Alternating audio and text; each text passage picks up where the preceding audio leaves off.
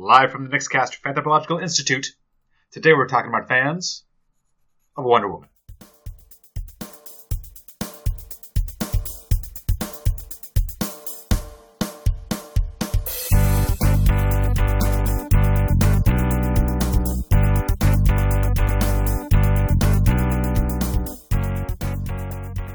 Hello everybody and welcome back to Fanthropological. My name is Nick G and today we're going to be talking about fans of one of DC's Trinity, Wonder Woman. And here with me to do that are my two best friends, Nick Z. Hey everybody, I'm here. I've got my, you can't see it, but trust me. I've got my Star Spangled undies on and I got a sword tucked into my shirt at the back. Trust me, it's cool. And yeah, ready to talk about Wonder Woman fans. And Nick T. My official title is Princess Turwood of the Nixcast, son of... I've already run out this gimmick. Yeah. It's over. It's done. I can't do it. So I'm never reversing the order that I introduce you guys again. I pre-thought of it. I just couldn't think of anything to fill in the blanks. I probably would have said the exact same thing if I had gone second, for the record. Okay, official title is Prince Nick of Canada, son of Turwood. There we go. Perfect. How's that? Is that better? Yeah, I get that. Okay. A good formal title. Mm-hmm. Yeah, so as G mentioned, this week we were talking about fans of Wonder Woman. Because of time travel, by the time this episode is released, it will be very close to International Women's Day, which is, I believe, March 8th, and I don't know when this episode gets released, but it's near then. So we wanted to try to pick something that's more relevant to that, and I couldn't think of anything other than Wonder Woman that kind of intersects with the normal things that we talk about. Yeah, it's kind of a perfect segue. It was like DC managed to get themselves into the sunshine for just a minute, and it was a time when it was highlighting like the first live action female superhero movie. It's probably not the first, because Catwoman. Oh, that's right. And there's probably other examples. It's definitely one of the more prominent, well-known ones done recently, but it's probably not the first. It is the most successful superhero origin movie. Okay. I read that in my research, and I assume the word origin is there for a reason, because, Avengers 2 is probably or something like that, but, yeah. Mm-hmm. I think it's also the most successful, most profitable movie directed by a woman. Oh, wow. Yeah, I definitely see that. I think that's correct. Yeah. But as you mentioned, we were talking about Wonder Woman, so to get us started, I'm going to dive into some facts, some background about Wonder Woman in case you didn't know anything about her, as you might be like us before we went into the Wonder Woman movie. I mean, I knew a little bit, but I didn't. Anyway, let's just dive into the facts and have less idle speculation. Random facts. So, Wonder Woman is obviously a character in the DC Comics universe and is a founding member of that universe's organization, the Justice League.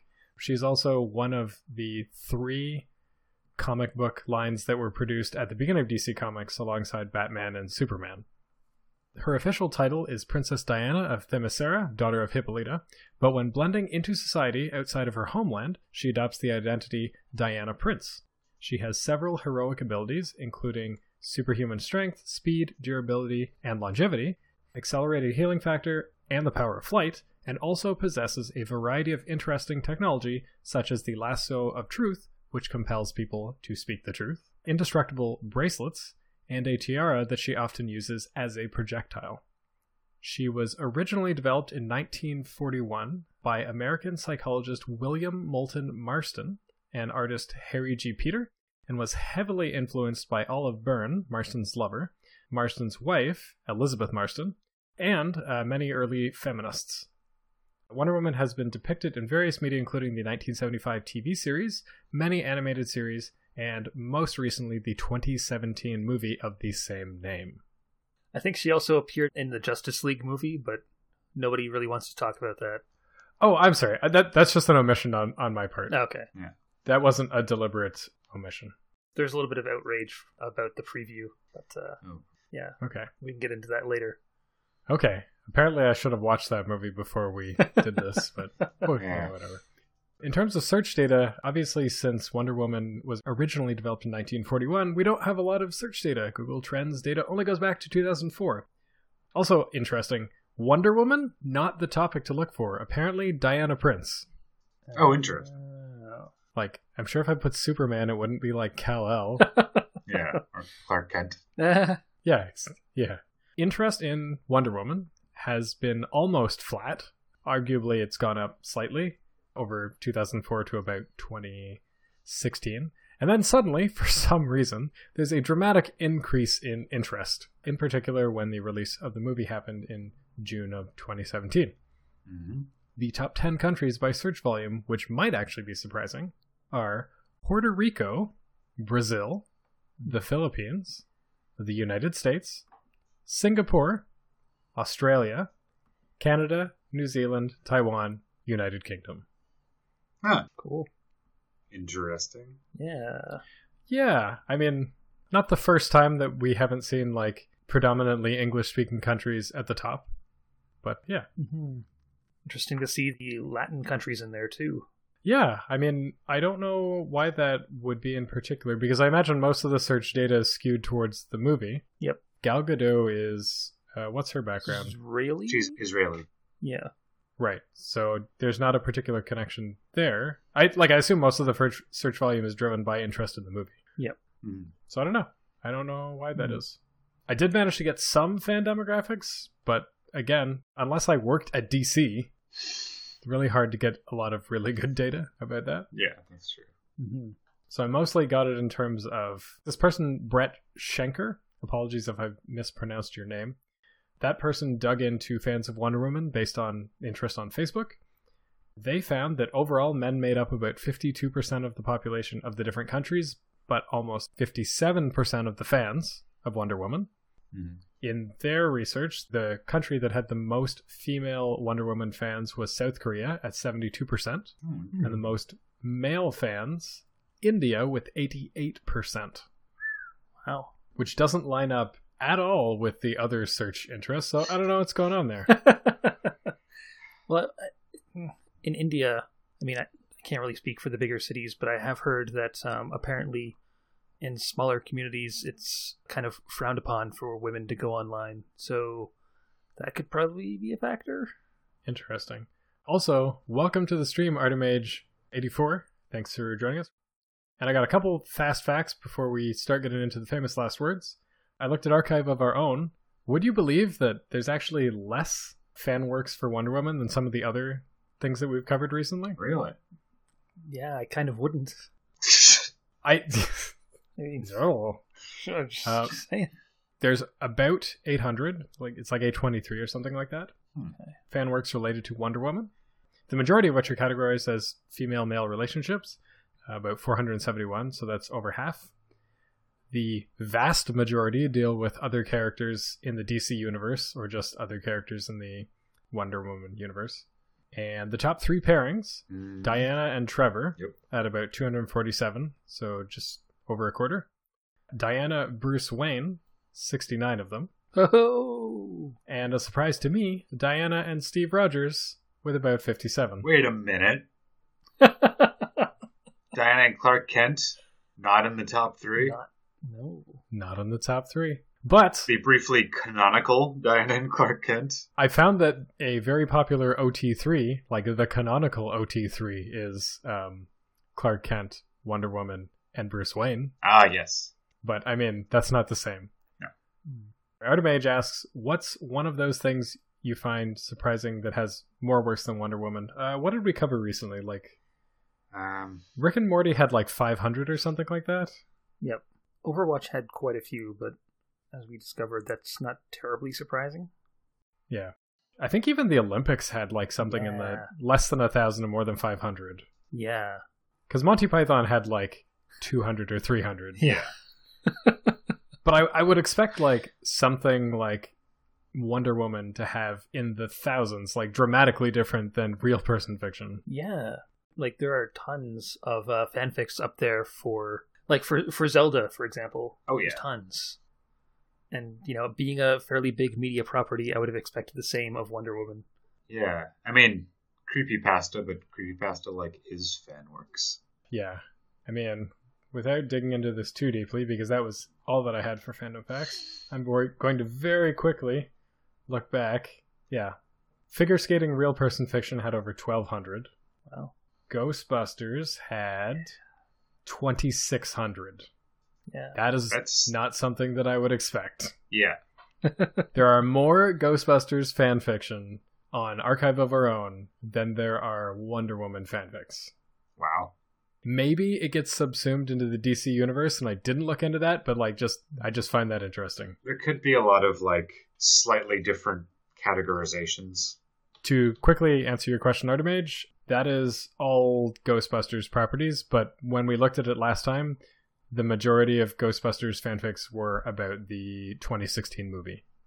The real Ghostbusters had 300, and Ghostbusters 1 and 2 had about 100. Well, now that we've had a Wonder Woman movie, I wonder if we let that cook for another year, if there'll be significantly more.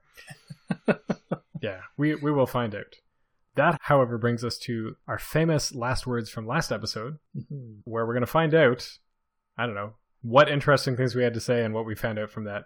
Z, you're on the top of my hit list for this. Sure. All right, I'm ready. I am very interested in what you found. Your famous last words were, as we found in the Barbie episode, is there a Wonder Woman fan who strives to look like Wonder Woman? And I put in brackets, to the extreme. Which I don't even know what that means, because there's all sorts of different Wonder Women. So what did you find? Well, actually, kind of very much in line with your uncertainty about what that exactly means, since there are so many different kinds of Wonder Women in the comics and such, so many different designs. I didn't really find much. There were a lot of sort of workouts that were dubbed the Wonder Woman workout, do this thing to blast your glutes and max your quads and all that stuff. There were some people who were dubbed the Wonder Woman of whatever, because they were generally brunette women who had a big emphasis on fitness in their lives. There's of all things a military dentist in particular that got that name. But in general, I didn't really come across much. The closest thing to a living Wonder Woman, in the same sense that there is a living Barbie out there in the world, or a few of them, was this cosplayer named Allison Tabitha from Orlando, Florida.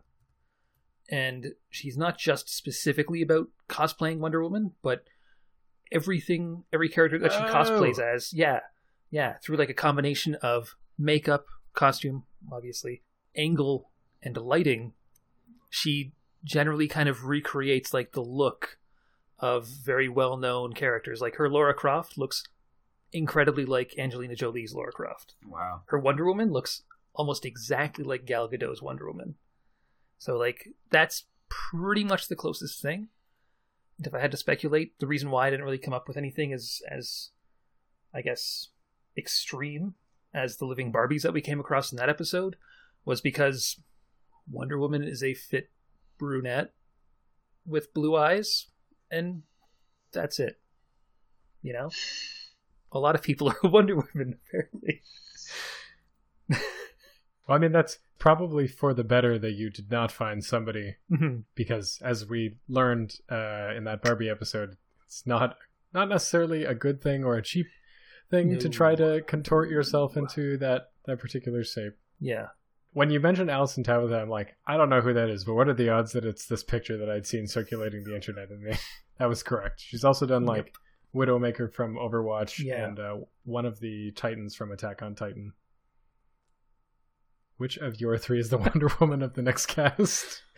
Tune in to Anime North 2018 to find out. So if we three are the DC Trinity, is that what you're positing?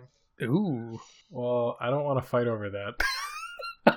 Does that make me Wonder Woman? They're all... Would that be Superman? No, I think you would be Batman. I don't know. To be honest with you, T. Uh-oh. You've got the gadgets. You've got such wonderful toys. Anyway. None of them are my favorite DC characters. None of them are the Flash or Green Lantern. But that's not what we're talking about today. Or Booster Gold. Sorry, I forgot about that. That's right. Don't forget about Booster Gold. Or Drake. All right. Art Image, I'm looking forward to making good on that threat of getting photographic evidence at Anime North. Anyway. My famous last words were, is Wonder Woman more popular with men or with women? We already got to that in the demographics, which I thought we might. Seems to be an even split. There might be other data to suggest otherwise, but I think that's pretty reasonable. In the past, we've talked about how it often looks like fandom is more male dominated, but because there's like this divide between curative, like passive or collecting or whatever, and transformative or creative or whatever, we often just don't see or count them in the same way. Mm-hmm. But it looks like it's about an even split. Okay. But I also asked the second question because I thought that might happen. And that was, at what point did Wonder Woman lose her bizarre weaknesses? And was that influenced by the times? For those not in the know, when Wonder Woman was created, she had a couple bizarre weaknesses, one of which was called Aphrodite's Law, which was where whenever she was bound by a man, not by a woman, by a man, she would lose all of her powers. Oh, really? What? And that was specifically because her bracers would touch, right? I didn't dig too deep into it. Okay. It's about, like, being tied up by a man. Yeah. And I did learn that that has to do a lot with Marston, who often used the character as, like, his opinion piece. So, like, he would use Wonder Woman as a character to talk about different things that he thought. So that was, like, one eccentricity of him. But there was also a weakness that I didn't look into, which is where when she loses her bracers, she goes into a rage. Didn't look into that. I can explain that. Oh, go for it. That is a more recent development. Yeah. In her original origin, Hippolyta, her mother, made her of clay, and then the gods brought her to life. In the New 52 origin, she was actually the child of Hippolyta and Zeus. Okay. So it made her a demigod. And the bracers were actually, like, restricting her power. Oh, okay. So when she read them off, she, like, would go into a berserker rage with all her godly power. Oh, man. Okay. I thought those happened around the same time and that it was like a kind of a sexist thing. Now I don't know what to think. But I do know that Aphrodite's Law disappeared in the modern era of comics, which I thought was a long time ago, but turns out it was only like in the 80s. Yep. Because I don't know a lot about comic lore. I know slightly more than that. Very slightly. Well, that's basically what this podcast aspires to, knowing slightly more. That's right. Yep. I'm not finishing that sentence, just knowing slightly more. Yeah. G, your famous last words were, are there fans out there who see Wonder Woman as an American patriotic symbol? And if so, how does that work? Okay. I didn't find a lot of fans who still viewed her as a patriot symbol. In fact, the opposite. It's a New York Post article on specifically why she was made even less American in the film. Oh, man. Yeah. Okay. It's mostly about, like, specifically with a film, like, so the international box office would be really good and it's not, like, over American. Yeah. But there were a lot of people who would answer the question of, like, if she's supposed to be from Themyscira, or an international symbol of peace, why did she wear American colors in the first place? And pick a number between 1 and 4. 3. All right. When Steve Trevor was saved by Diana after his plane crashed in the ocean near Themyscira, he was rescued, nursed back to health, and she was sent with him as an ambassador to the U.S., and she turned the flag that he had with him in his plane into her outfit to be, okay. you know, a more, Okay. you know, in collaboration or peace or whatever you want. Do all the numbers lead to this this end of the Choose Your Own Adventure podcast? 2 and 3 are fairly similar. Okay. They were originally Greek symbols, is another one. Okay. See, the hunter's moon, which is red. Cassiopeia is the stars. Yeah. Eagle actually is a symbol of Athena. Yeah. Okay. So there's that. This was posted in Quora, actually.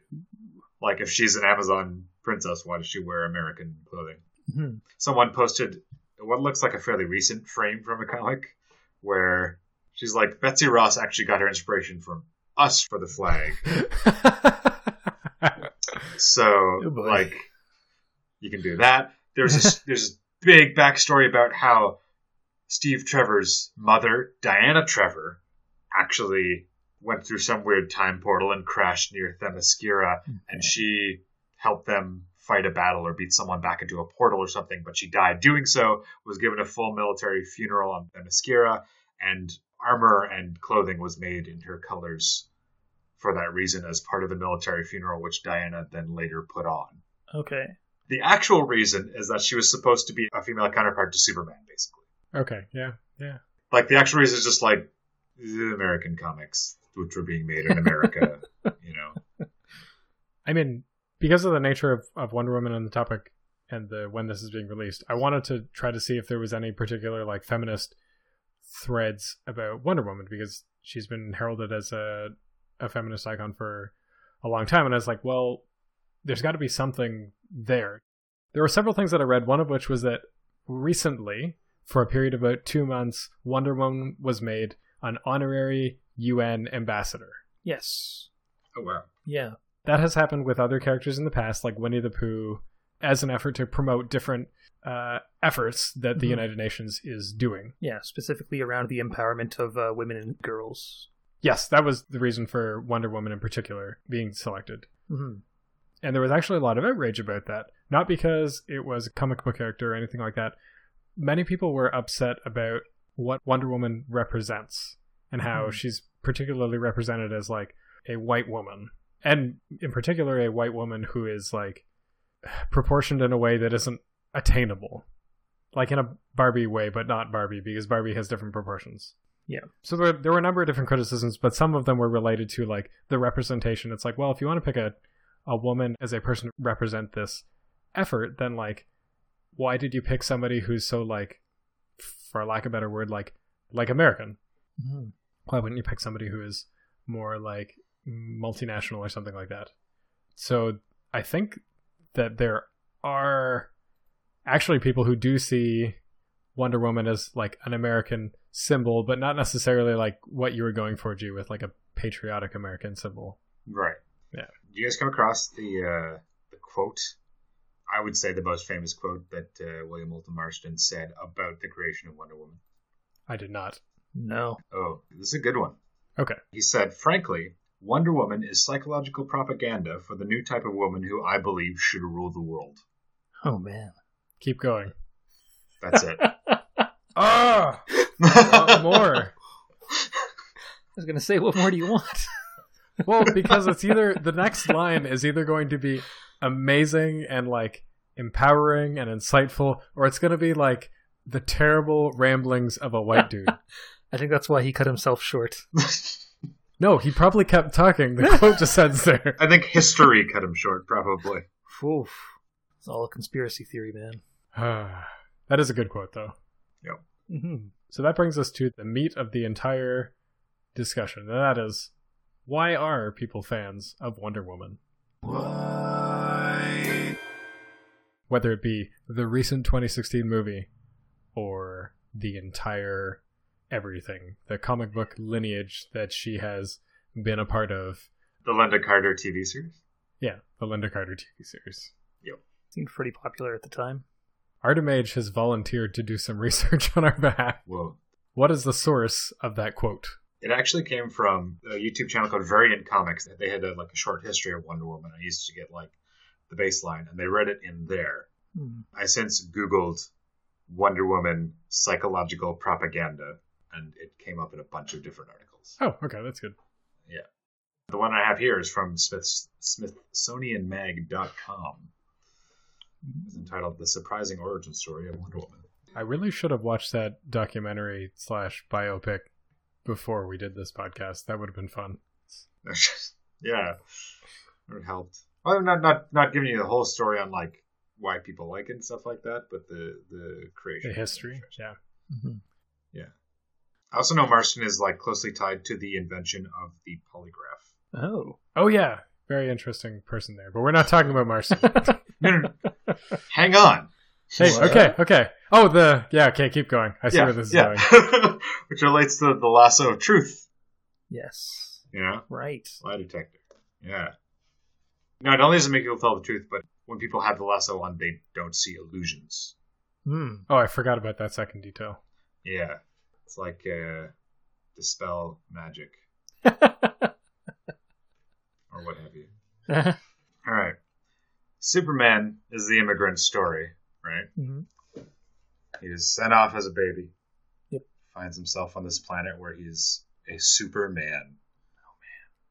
And helps the people, helps the downtrodden. helps people who can't help themselves, etc., etc.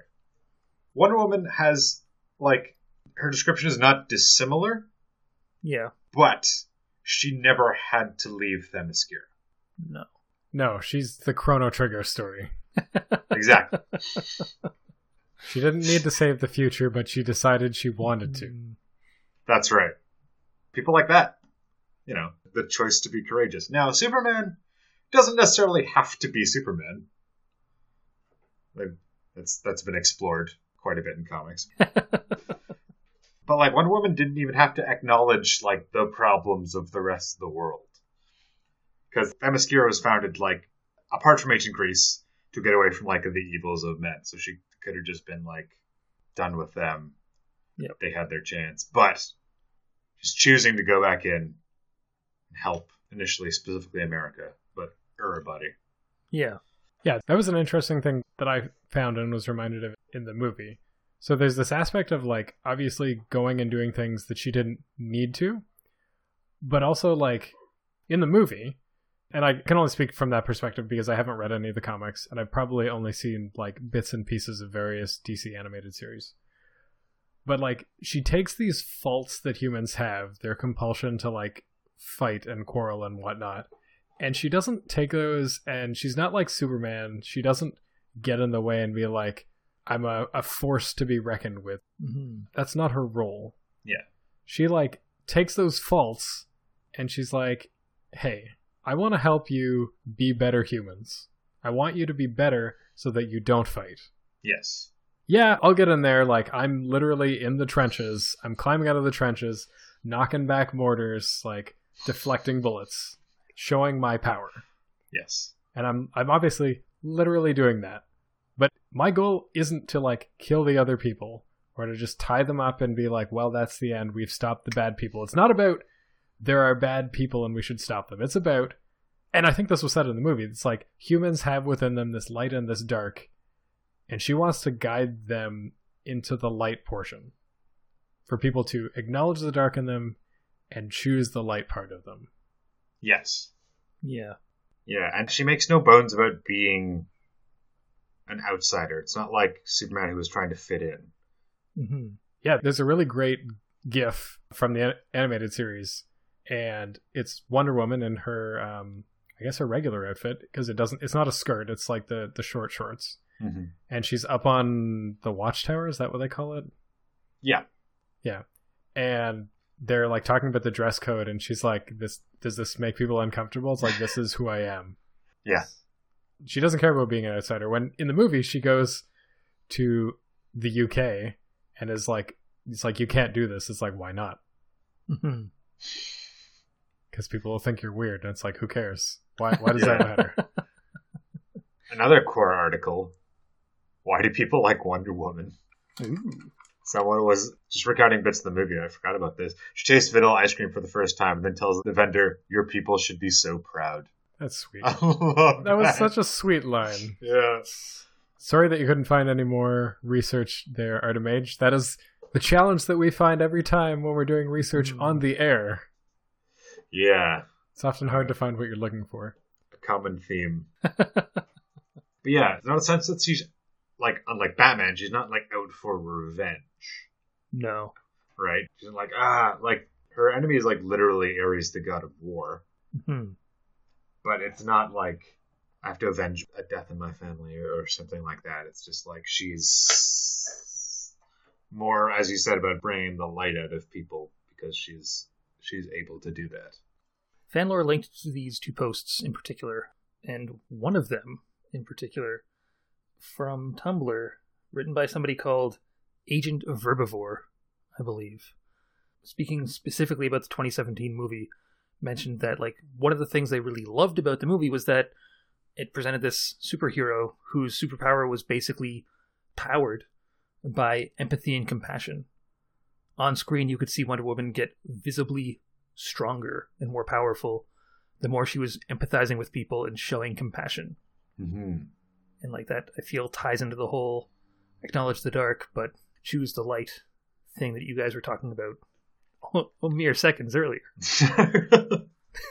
Well, so, like, here's the thing. And this was enlightening to me, not being a huge comic book reader, Mhm. or not reading Marvel and DC, I guess. One quote that like opened my eyes is like, in Marvel movies, comics, etc., you have humans that are trying to be gods. And in the DC universe, you have gods, like sometimes literally gods, and not Mhm. figurative gods, Yep. trying to be human. And Wonder Woman is like so human by comparison to all of her counterparts. Yeah. That's true. Like, Batman is obviously a man. There was an article on Kinja, To Be Human, Why I Love Wonder Woman.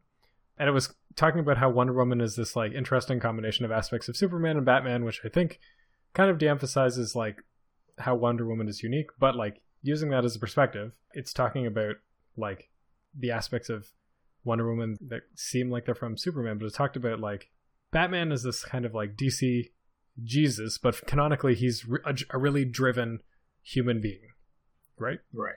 And Wonder Woman is like that as well, but she's not driven by like a deep pain or suffering and whatnot. She's driven by like this empathy. Mm-hmm. And she happens to have this aspects of being very powerful in this position of, I guess, privilege and this huge amount of empathy. And there's nothing that will stop her to pursue that, like making things better, even if it's like naively driven. I was reading about how she was thwarted in various DC stories. Some of them were really dumb. Some of them were enlightening because I learned that in like the New 52, arrows pierce her, and those are exempt from the fast healing stuff. But I found out that like Batman had a plan, like a backup plan for everybody, because of course he does. Yep. And it was like, if Wonder Woman ever went rogue, she doesn't stop because she's so driven. So it was like, convince her, like put a chip in her brain or something so that everyone looks like one of her enemies, and then she'll like literally fight civilians because she doesn't know any different, because she won't stop until the enemy is done. Right. But like otherwise she's driven by this huge sense of like empathy. Mm-hmm. Artemage is clarified, vulnerable to piercing implements over bludgeoning or slashing. Yes, technically true. Yes. It takes double piercing damage, I guess. Yeah. Yes, exactly. Yeah. I mean, Green Lantern, his weakness is yellow. I mean, that same article talked about some really interesting stuff about other DC movies. I would not say that that's interesting. It's downright stupid. But yes. Yeah. Alright. Like, if you dig up any comic character, you're going to find some stupid stuff. Because most of them have been around for decades. Comics. Yeah, Bob Chipman's famous line, comics are weird. Comics are weird. Yeah. Mm-hmm. But like, I don't know. I think much of the appeal of Wonder Woman, at least as she's portrayed in the 2016 movie, and probably to some extent in the comics, is like, whether or not she's naive, she's like this huge optimist and idealist hoping to see the good in people and to nurture that good out of them. Yeah. Whether that be like beating it out of them or what, but she's going to do it. I wrote down, and this is obviously wrong because it doesn't make any sense, but it's like she's the Western equivalent like to the anime heroine. Yeah. Because the anime heroine is just like, we're going to defeat everyone through peace and love and friendship. And that's not exactly Wonder Woman, because like, No. yeah, she will beat up people. Yeah. She's a superhero. Yeah.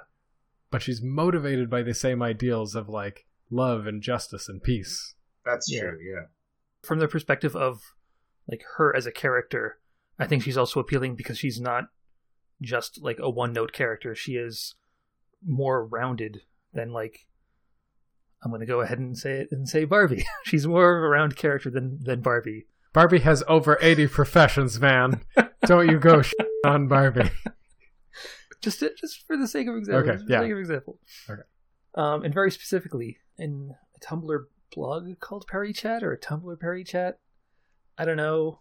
I'm obviously too old for the internet now. Anyway, somebody asked the question, isn't Diana Prince, isn't Wonder Woman just an example of the born sexy trope? That definitely came up. Interesting. Yeah. Yeah. And this person said, no, she's not. Because in the born sexy trope, what it is, it's like either a man or a woman who is just like incredibly physically attractive, also very naive about like everything, and somebody who is basically in a story just to be like a love object or sex object or whatever, basically there to be objectified. And Wonder Woman avoids all that because she may be a little bit naive, but like when she goes over to London in the movie, for example, in the 2017 movie, you know, you could say, oh, she's really naive. She doesn't understand anything about anything modern because she's from this crazy, isolated place. But it's not so much a naivety as it is a culture shock. And Steve Trevor experiences the same thing when he's in Themyscira. Yeah, and it doesn't take her long to bond with people. No, not at all. Like, that part doesn't really matter. She's just like, fashion is different. That's... Yeah, and the person making this point also mentioned that she's sexy, but not sexualized. And that, like, she is in the movie, and she's a main character in the movie, but she is not a love interest. She has love interests. I mean, like, that's debatable, right? Like, well, yeah. I was reminded of some moments in the movie. Oftentimes when I'm trying to figure out why people love things, I also look up why do people hate things. Because, well, it's not necessarily the case that you can have to, like, just invert it, get the equivalent. But one of the things was there were a lot of feminist criticisms of Wonder Woman, and one of them is, like, the sexy but hyper-competent trope. Mm-hmm. And when I was reading about that, somebody was mentioning that, like, literally one of the lines in the movie is, like, I'm scared but also aroused. Yeah. So, like, maybe she isn't as objectified in many other movies, but, like, I wouldn't say that it's fair to say that she wasn't objectified, like, at all. Well, I mean, it's impossible for zero objectification to happen for anybody on screen, right? Sorry. Like, yes, yeah. It's going to happen to varying degrees, but it's not like a 70s or 60s fluff movie where she was just scantily clad and, like, dancing around, just doing that. Yeah, that's fair. I would say, just, like, cap on that little area, like, if you haven't seen it, go check out the Born Sexy Yesterday video by Pop Culture Detective on YouTube. I love Pop Culture Detective. Pop Culture Detective is a great channel. Yeah. And Born Sexy Yesterday is, like, a really good, it's about just under 20 minutes, but it's, like, a really good examination of this trope that's been running through sci-fi and fantasy for a while. I can definitely see why it's brought up in relation to Wonder Woman, but I think it sidesteps it a little bit. Yeah. It's interesting, too, how many takes there are on Wonder Woman. When I was reading about the cultural impact of Wonder Woman, one article that I read had mentioned that at one point Wonder Woman was derided by psychologists and anti-comic book crusaders, which obviously gives a little bit of an idea of the time period in which this happened. But as an anti-male lesbian, I missed this sentence, has steadily increased over the years, having served as an iconic exemplar of the feminist movement. So, like, it's interesting that you have these, like, very different ideas being mashed together. Like, people have very different ideas of what Wonder Woman represents. Yeah. In recent news, I saw that fans had petitioned for the sequel to Wonder Woman to have Wonder Woman portrayed as, like, a bisexual person. Isn't that canon? I have no idea. I don't know enough about the canon.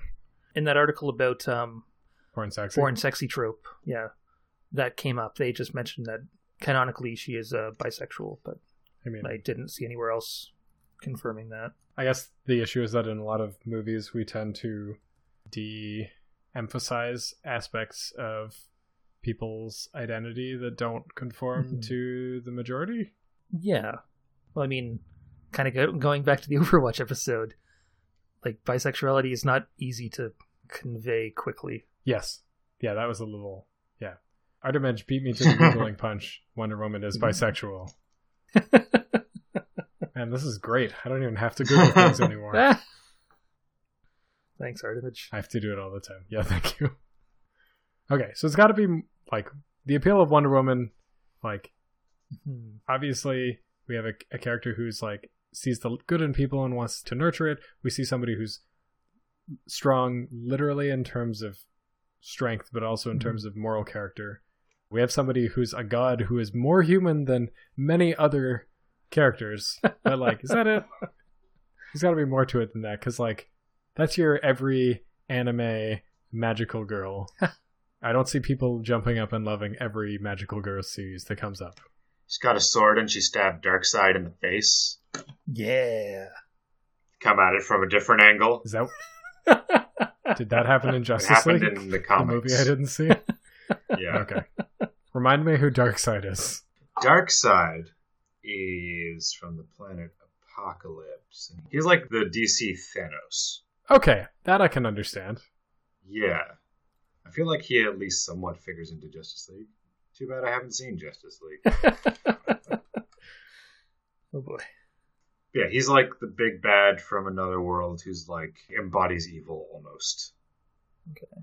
Anyway. Yeah. People like badasses. That's true. I think that's a big part of it. After the movie came out and sort of reached peak popularity, there's a hashtag going around. Hashtag WW got your back. People would use that hashtag whenever they posted pictures of them wearing like evening wear with swords stuffed into it. Yeah. Like she has in the movie. So, I mean, people really, I think, specifically with the movie, because I can't talk about like the 40 plus years, 50 plus years of comics, because I'm not familiar with them. 70. Man, there you go. But like, specifically with the movie, it was the first time people actually saw a badass female superhero on the big screen and like related to her in a way that they never really had before. Maybe not even since like the 70s Wonder Woman series, because at the time that seemed to be super popular, but I don't really know where it stands now. So I think that contrast is something that that contributes to it a little bit. An image says, was everyone using a different sword in their evening wear or sticking to WWE style blade? Everybody was using different swords. Some of them were like little foam buffers. Some of them were kind of katana-ish. Some of them, I think somebody used like a lightsaber. So yeah, just like whatever was lying around, you know. Just got you back. Putting it in there. A lightsaber seems like it would be very unpleasant.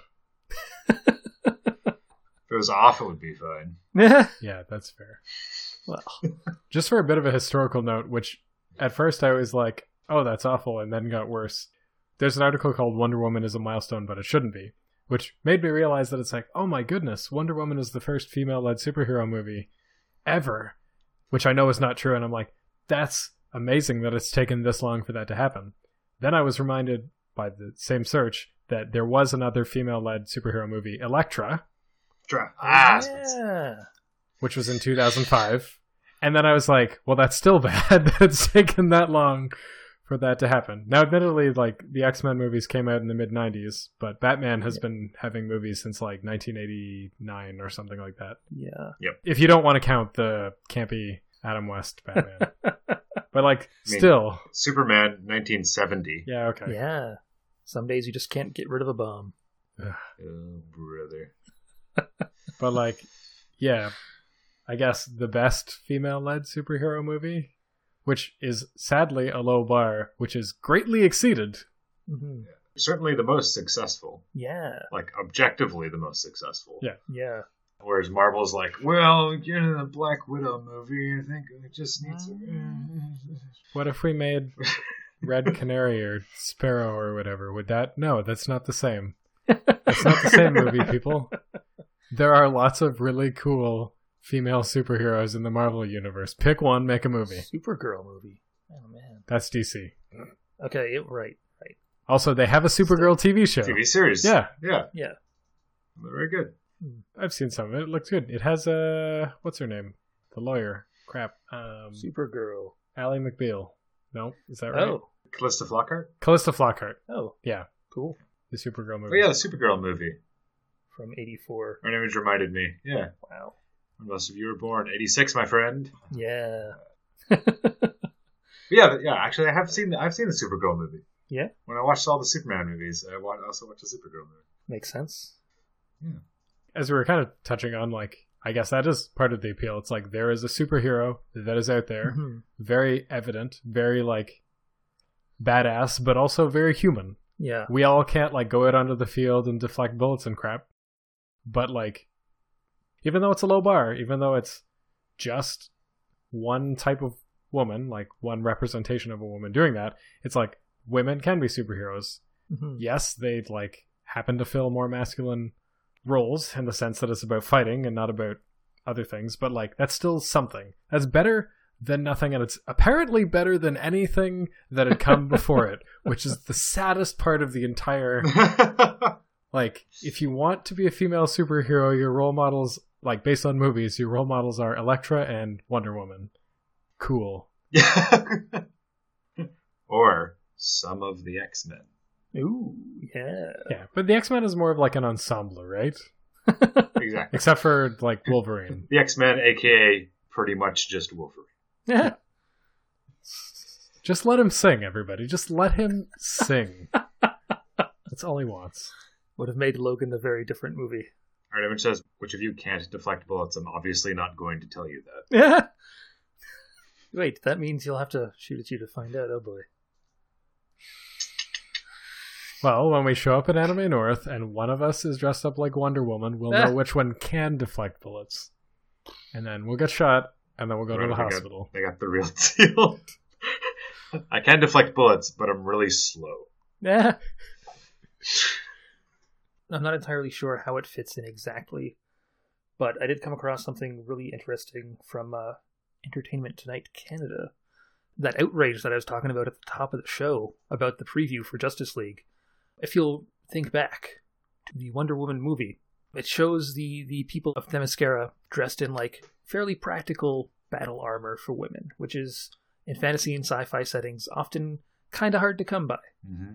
But in that movie, it was sensible. It would actually like protect them, and it wasn't just about showing off the bod. Mm-hmm. Flash forward to the Justice League preview, during which you see some Themyscirans either practicing or like running into a battle or something, and the armor is like full-on cheesecake. This is only going to protect you if somebody tries to like slash your chest or your hips. That's it. Oh boy. And that's what fueled the outrage. Apparently in the movie, they have several different sets of armor. That set was like a training set. Okay. Interesting. Used in one specific scene. Other scenes have the full stuff that they saw in the Wonder Woman movie. But that outrage led to this article.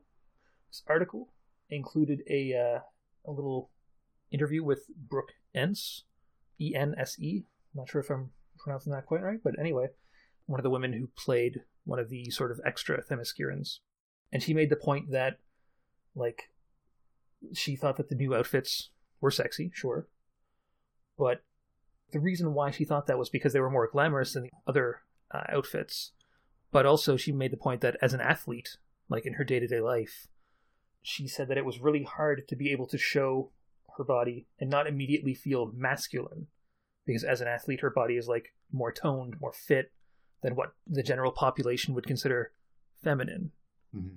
But wearing that armor kind of like, because it was about emphasizing the more feminine aspect of bodies, allowed her to feel very feminine first. So I feel like part of the popularity of Wonder Woman is kind of, if you'll excuse the pun, tied up with sort of gender norms for men and for women, and how like a character like Wonder Woman sort of breaks that down, because she is very obviously a woman, but she is also a character who rushes into the front, like sword and bracers blazing, so to speak.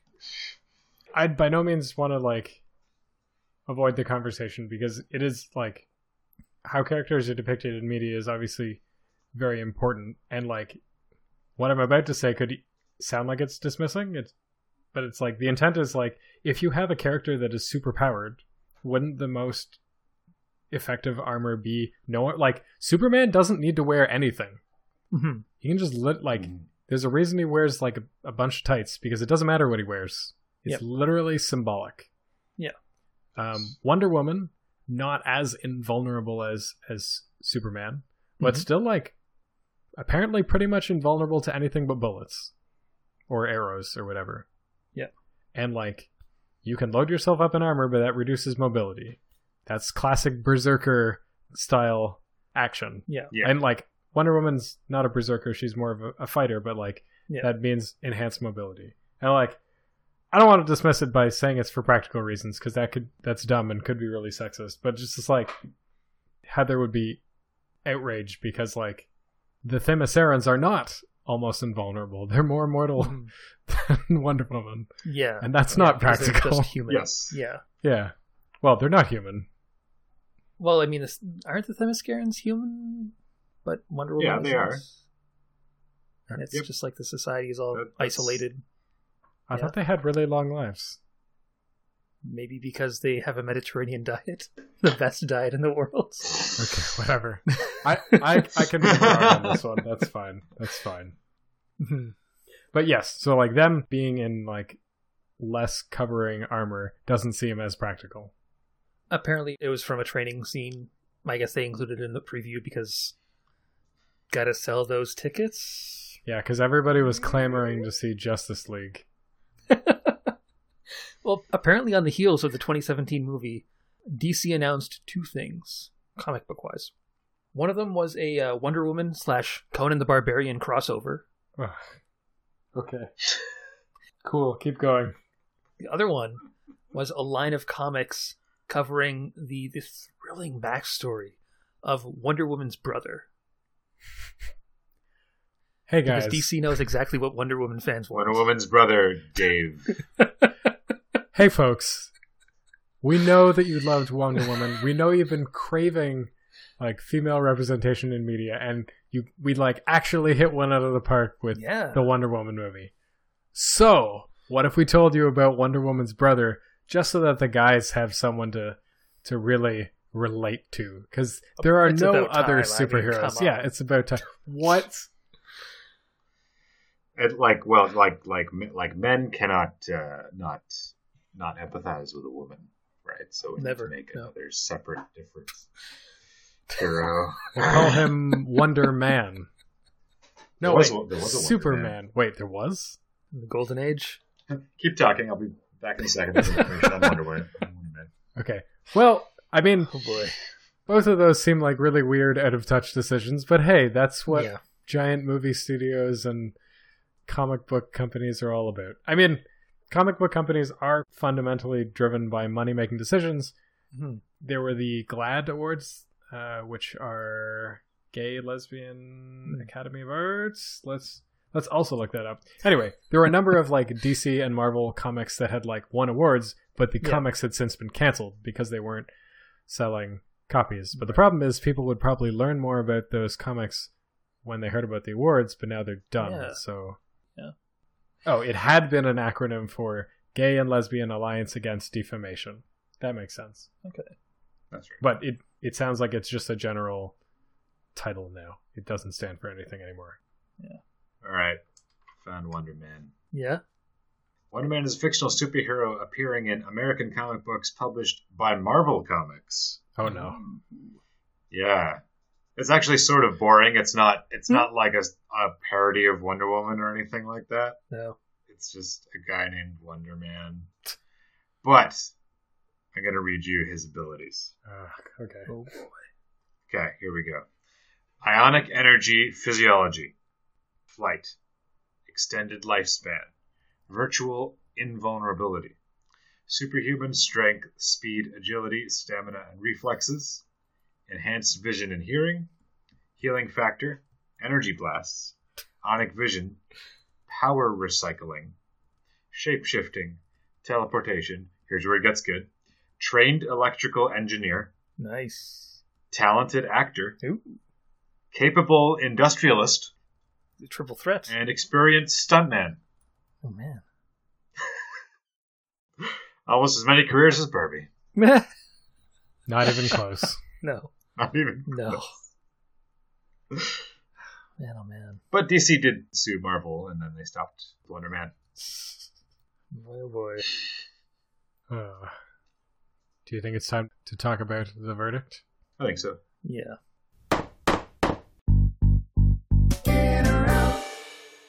I'll start. Sure. I really enjoyed the Wonder Woman movie. I have since read a number of criticisms of that movie from a film and a feminist perspective, and they're not wrong.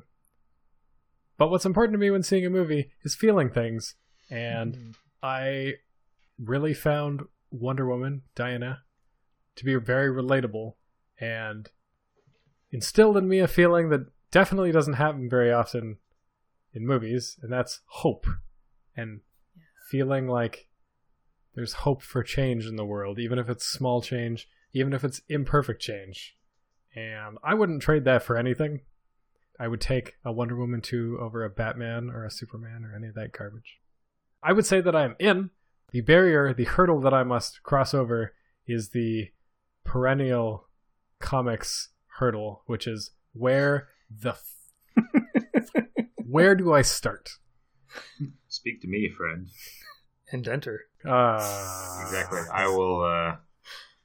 Actually, the variant comics history of Wonder Woman gave some good starting points for the Wonder Woman comics. Yeah. Okay, I will have to ask you about that afterwards, and I will probably watch that documentary or biopic or whatever it is about Professor Marston, because I know that the history of Wonder Woman is fascinating because it's about like a psychologist who was in a polyamorous relationship and then made a comic, and that comic still exists. It wasn't like some weird thing that people like threw away. Maybe it wasn't loved when it started. I have no idea. But like that's all very fascinating because like that stuff's only starting to happen today to be accepted. Yeah. Yes. That's cool. I want to know more about that. That was like the 30s and 40s. Yeah. Like a long time ago. Yeah. I mean, I think when the Wonder Woman comics started, they were popular with kids. But then, as we mentioned, there's that whole crusade against comics because they're bad and evil and make people violent, like video games. And that was like that was definitely not just Wonder Woman. That was just comics in general. Across after World War II, across the board. Yeah. Superhero comics just went. Yeah. Until kind of Marvel started up with Fantastic Four and then like Iron Man and Hulk and stuff like that. But yeah. Well, and people got over the whole ridiculous notion. Yeah. Mutants aren't people. The court decided so. Anyway, I'm in. I'm in. Cool. Don't beat the door. Yeah, okay. Jump, quick, jump in quick. Jump in quick. Okay. I'm going to say that, I found a few interesting things while researching. Like, in particular, it seems like there's maybe in the past there was some backlash against Wonder Woman being maybe too American or not representative enough of like a broad spectrum of people. But I found it really interesting that in the Wonder Woman Reddit, a lot of the posts were about art and cosplay, and some of those art posts were like alt nationality Wonder Woman. And that was really cool to see.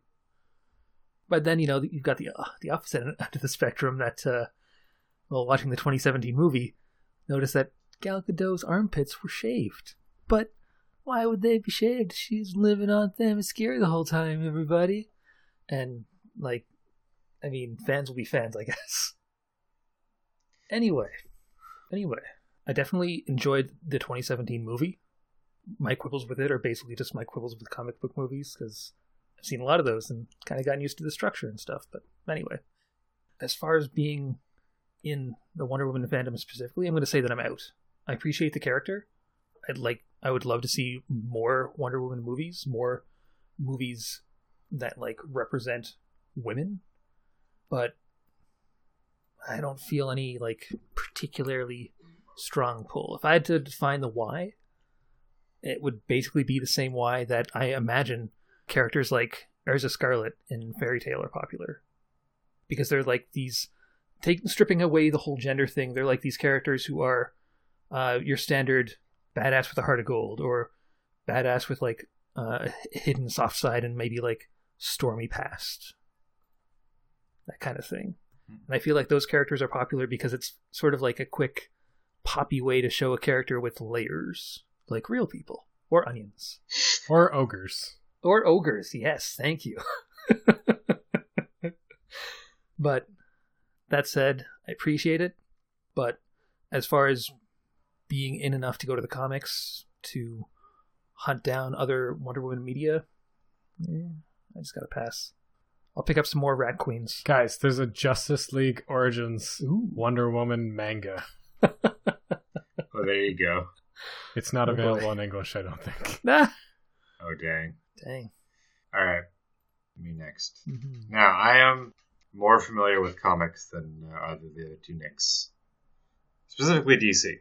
So I think, based on some of the recommendations I've seen, I'm probably going to investigate some of the Wonder Woman titles that sound more interesting. The current Rebirth run is doing a weird thing with canonicity, where it's exploring the New 52 origin story with their pre-New 52 origin story, and it's I don't know, they undo their previous line of launches.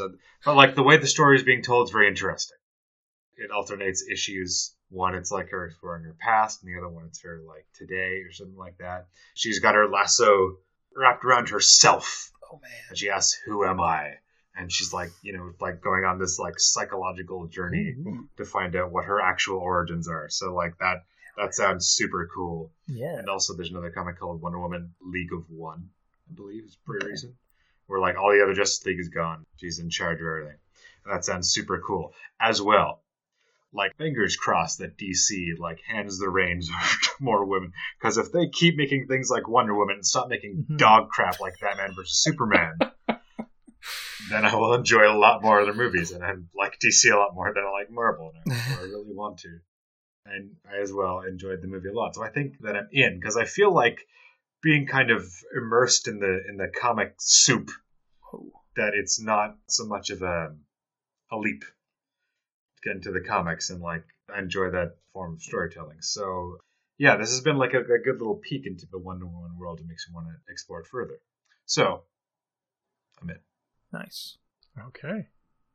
I feel a little bit bad because I only thought to mention this as we get towards the end of the episode. And that is like, obviously we did an episode on Wonder Woman. Yep. Talking about International Women's Day. All of this, like, we're three dudes. And we're talking about like feminist women's issues. And like, it's hard not to do that and not recognize like the perspective that we come from. Yeah. But that also is not of very much help when we've literally we're wrapping up the episode. So I mean, whatever. If just make this little sidebar. Z, put that in the middle of the episode. So if you're listening to this and disagree with us, like, we do this because of the perspective that we are raised in, and not that we can't learn, just that this is where we're at. Yeah. We want to be better, just like DC movies want to be better, like Wonder Woman. Yeah, and if you disagree with us and you want to reach out, please do so. Twitter, nick@thenixcast.com. Yeah. All over the place. Yeah. But before we get wholeheartedly into that. Yeah. Little preview. We do have a spotlight for this week. Spotlight. I tried really hard to find a Wonder Woman related charity and was very surprised that there isn't one. I shouldn't be that surprised, because I think for any of the large properties that we look at, media properties tend to like lock their stuff down. Yeah. So not super surprised by that. But obviously, since this episode is intended to be released with International Women's Day, the spotlight is International Women's Day, which you can find at www.internationalwomensday.com. And I'll read a little excerpt from the site because that'll give you some insight. International Women's Day, March 8th, is a global day celebrating the social, economic, and political achievements of women. The day also marks a call to action for accelerating gender parity.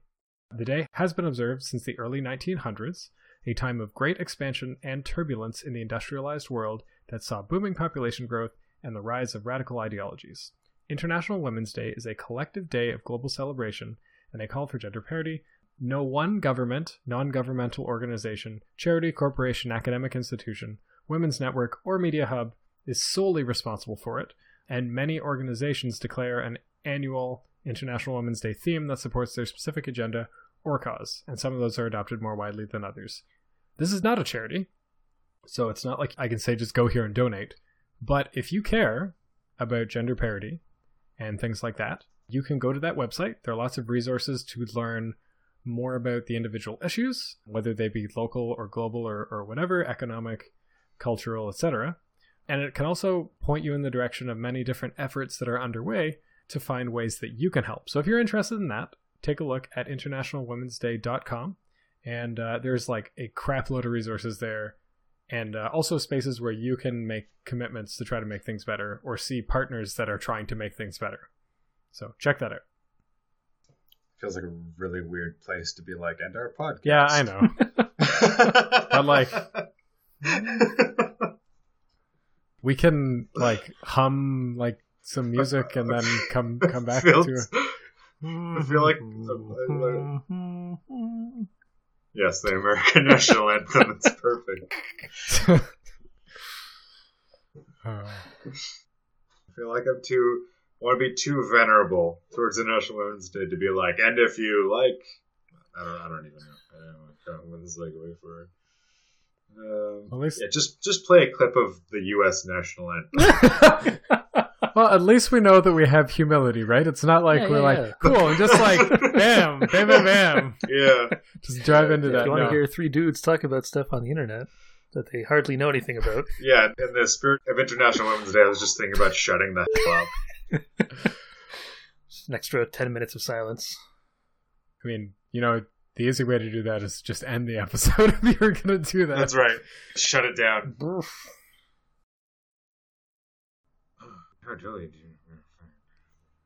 The easiest way would be like understanding the importance of International Women's Day.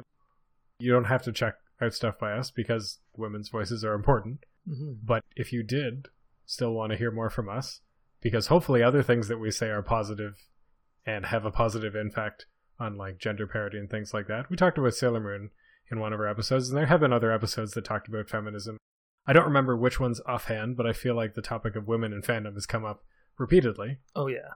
But if you did want to check that out, you can check us out on the various social media, Twitter, Facebook, Instagram, all at The Nextcast, pretty much everything at thenextcast.com.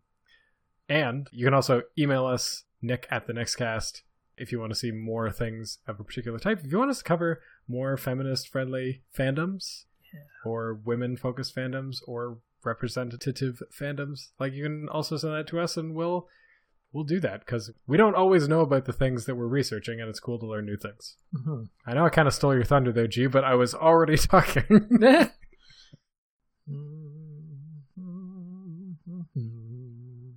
Alright. If you finish this episode and still thirsty for more podcasts, we encourage you to go over to iTunes and check out some of the following podcasts. We got Faculty of Horror, the Anime Feminist Podcast, which is Chatty AF, I believe. Yep. Possibly my favorite podcast name. Good name. We got Booze and Phasers, we got Maximum Fun's Reading Glasses, and we got Black Girl Nerds. Check out all of those podcasts if you listen to this just in the morning and just getting your day started. You want to line yourself up for the rest of the day with some quality listening material. Those are some of our favorites. Yeah. Yeah. They're also all a combination of feminist or women-hosted podcasts. Yeah. I believe that leaves us with just one segment. That's right. That's right. Our phones are at 1 bar, so it's time to start wrapping up. It's got one segment left. That segment is Famous Last Words. The segment's so nice we do it twice. Mm-hmm. Famous last words. Next week, we will be talking about fans of breakfast cereal in a radical departure from this week's topic. And so the question is, what do we want to research for it next week? And what do you, anyone listening on Twitch, want us to research about breakfast cereal fans? Mm-hmm. All right, I got one. Oh, that was fast. Why is Cinnamon Toast Crunch the internet's favorite cereal? Ooh. I've literally done no research, by the way. Man. I'm just putting it out there. Seems to be pretty memey. But, I've never seen a single meme about Cinnamon Toast Crunch. well, I'm just maybe not assuming, meme, but, like, based on the cereal, yeah. that it is everyone's favorite. You know what? It's not a question. Cinnamon Toast Crunch is the internet's favorite cereal. Okay. Gone from vague question to definitive statement. All right, well, what I want to know is, out of all the cereals in all the world, which cereal, either created by corporate overlords or fans themselves, has the most complex Song of Ice and Fire style background story? Like real life, or like No, like the mascots, oh, the characters. Okay. I'm sure that there's probably some corporate intrigue between like Frosted Flakes and Corn Flakes or whatever, but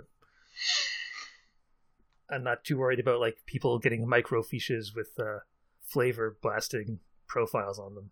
Okay. look forward to that answer. I mean, in general, my question is like, how big are these fan bases? But that's pretty much going to come up in the fan facts. Mm-hmm. So, I'm more curious, like, how divisive is the fandom? Like, hold on a second. Okay. If you're a fan of Corn Pops, how can you love Captain Crunch kind of thing? Well, like, what I really want to know is, like, yeah, maybe I like a cereal and you like a cereal, and we're fans of a cereal because we like a thing, and that's the only requirement to be a fan. Don't care. That's dumb. Screw you. You're dumb. I'm dumb. I'm sorry. I didn't mean it. No, I know. The internet forgives you. But what I want to know is just, like, are there people who are, like, diehard Lucky Charms fans, and they get in, like, turf wars with Tony the Tiger, Frosted Flakes? Is there, like, serious creative work going on in those spaces? Am I going to find, like, bizarre sex fics about, like, the bee from like Honey Nut Cheerios? Like, I'm not prepared for this episode. The internet is a big place, my friend. A big place with many shadows. I can never remember which cereal mascots do not have access to the cereal, and which ones seem to be, like, representing the cereal and have infinite access to I it. feel like the Trix Rabbit is the only one who doesn't have access to it. I feel like the bee would always have trouble getting to the Cheerios. I think only in the context of the commercials. Like, the bee would be presenting it to What people. what other context is there? I mean, the box. I don't know. Oh, shoot. What was the... Captain Crunch is the one that has the games, right? It's like the PC games. Don't they all have games? Yeah, there was, like, a bunch of games that were released on a CD for Captain Crunch. Okay, you know what? I'm just going to make a note to look up Captain Crunch. Captain Crunch game. This isn't famous last words. This is just notes to myself now. Man, oh man. All right, well, if we're done with the famous last words, I guess it's time for the sign-off. Yep. So yeah, until next week, when we get the chance to talk about breakfast cereal fans, may your Cinnamon Toast Crunch stay swirly and your Captain Crunch not go soggy. I mean, I hope it goes a little soggy, otherwise. Goodbye, roof of your mouth. Crisp never goes soggy. Happy International Women's Day, everyone. Yes. Nope. Goodbye. Good boy. Farewell.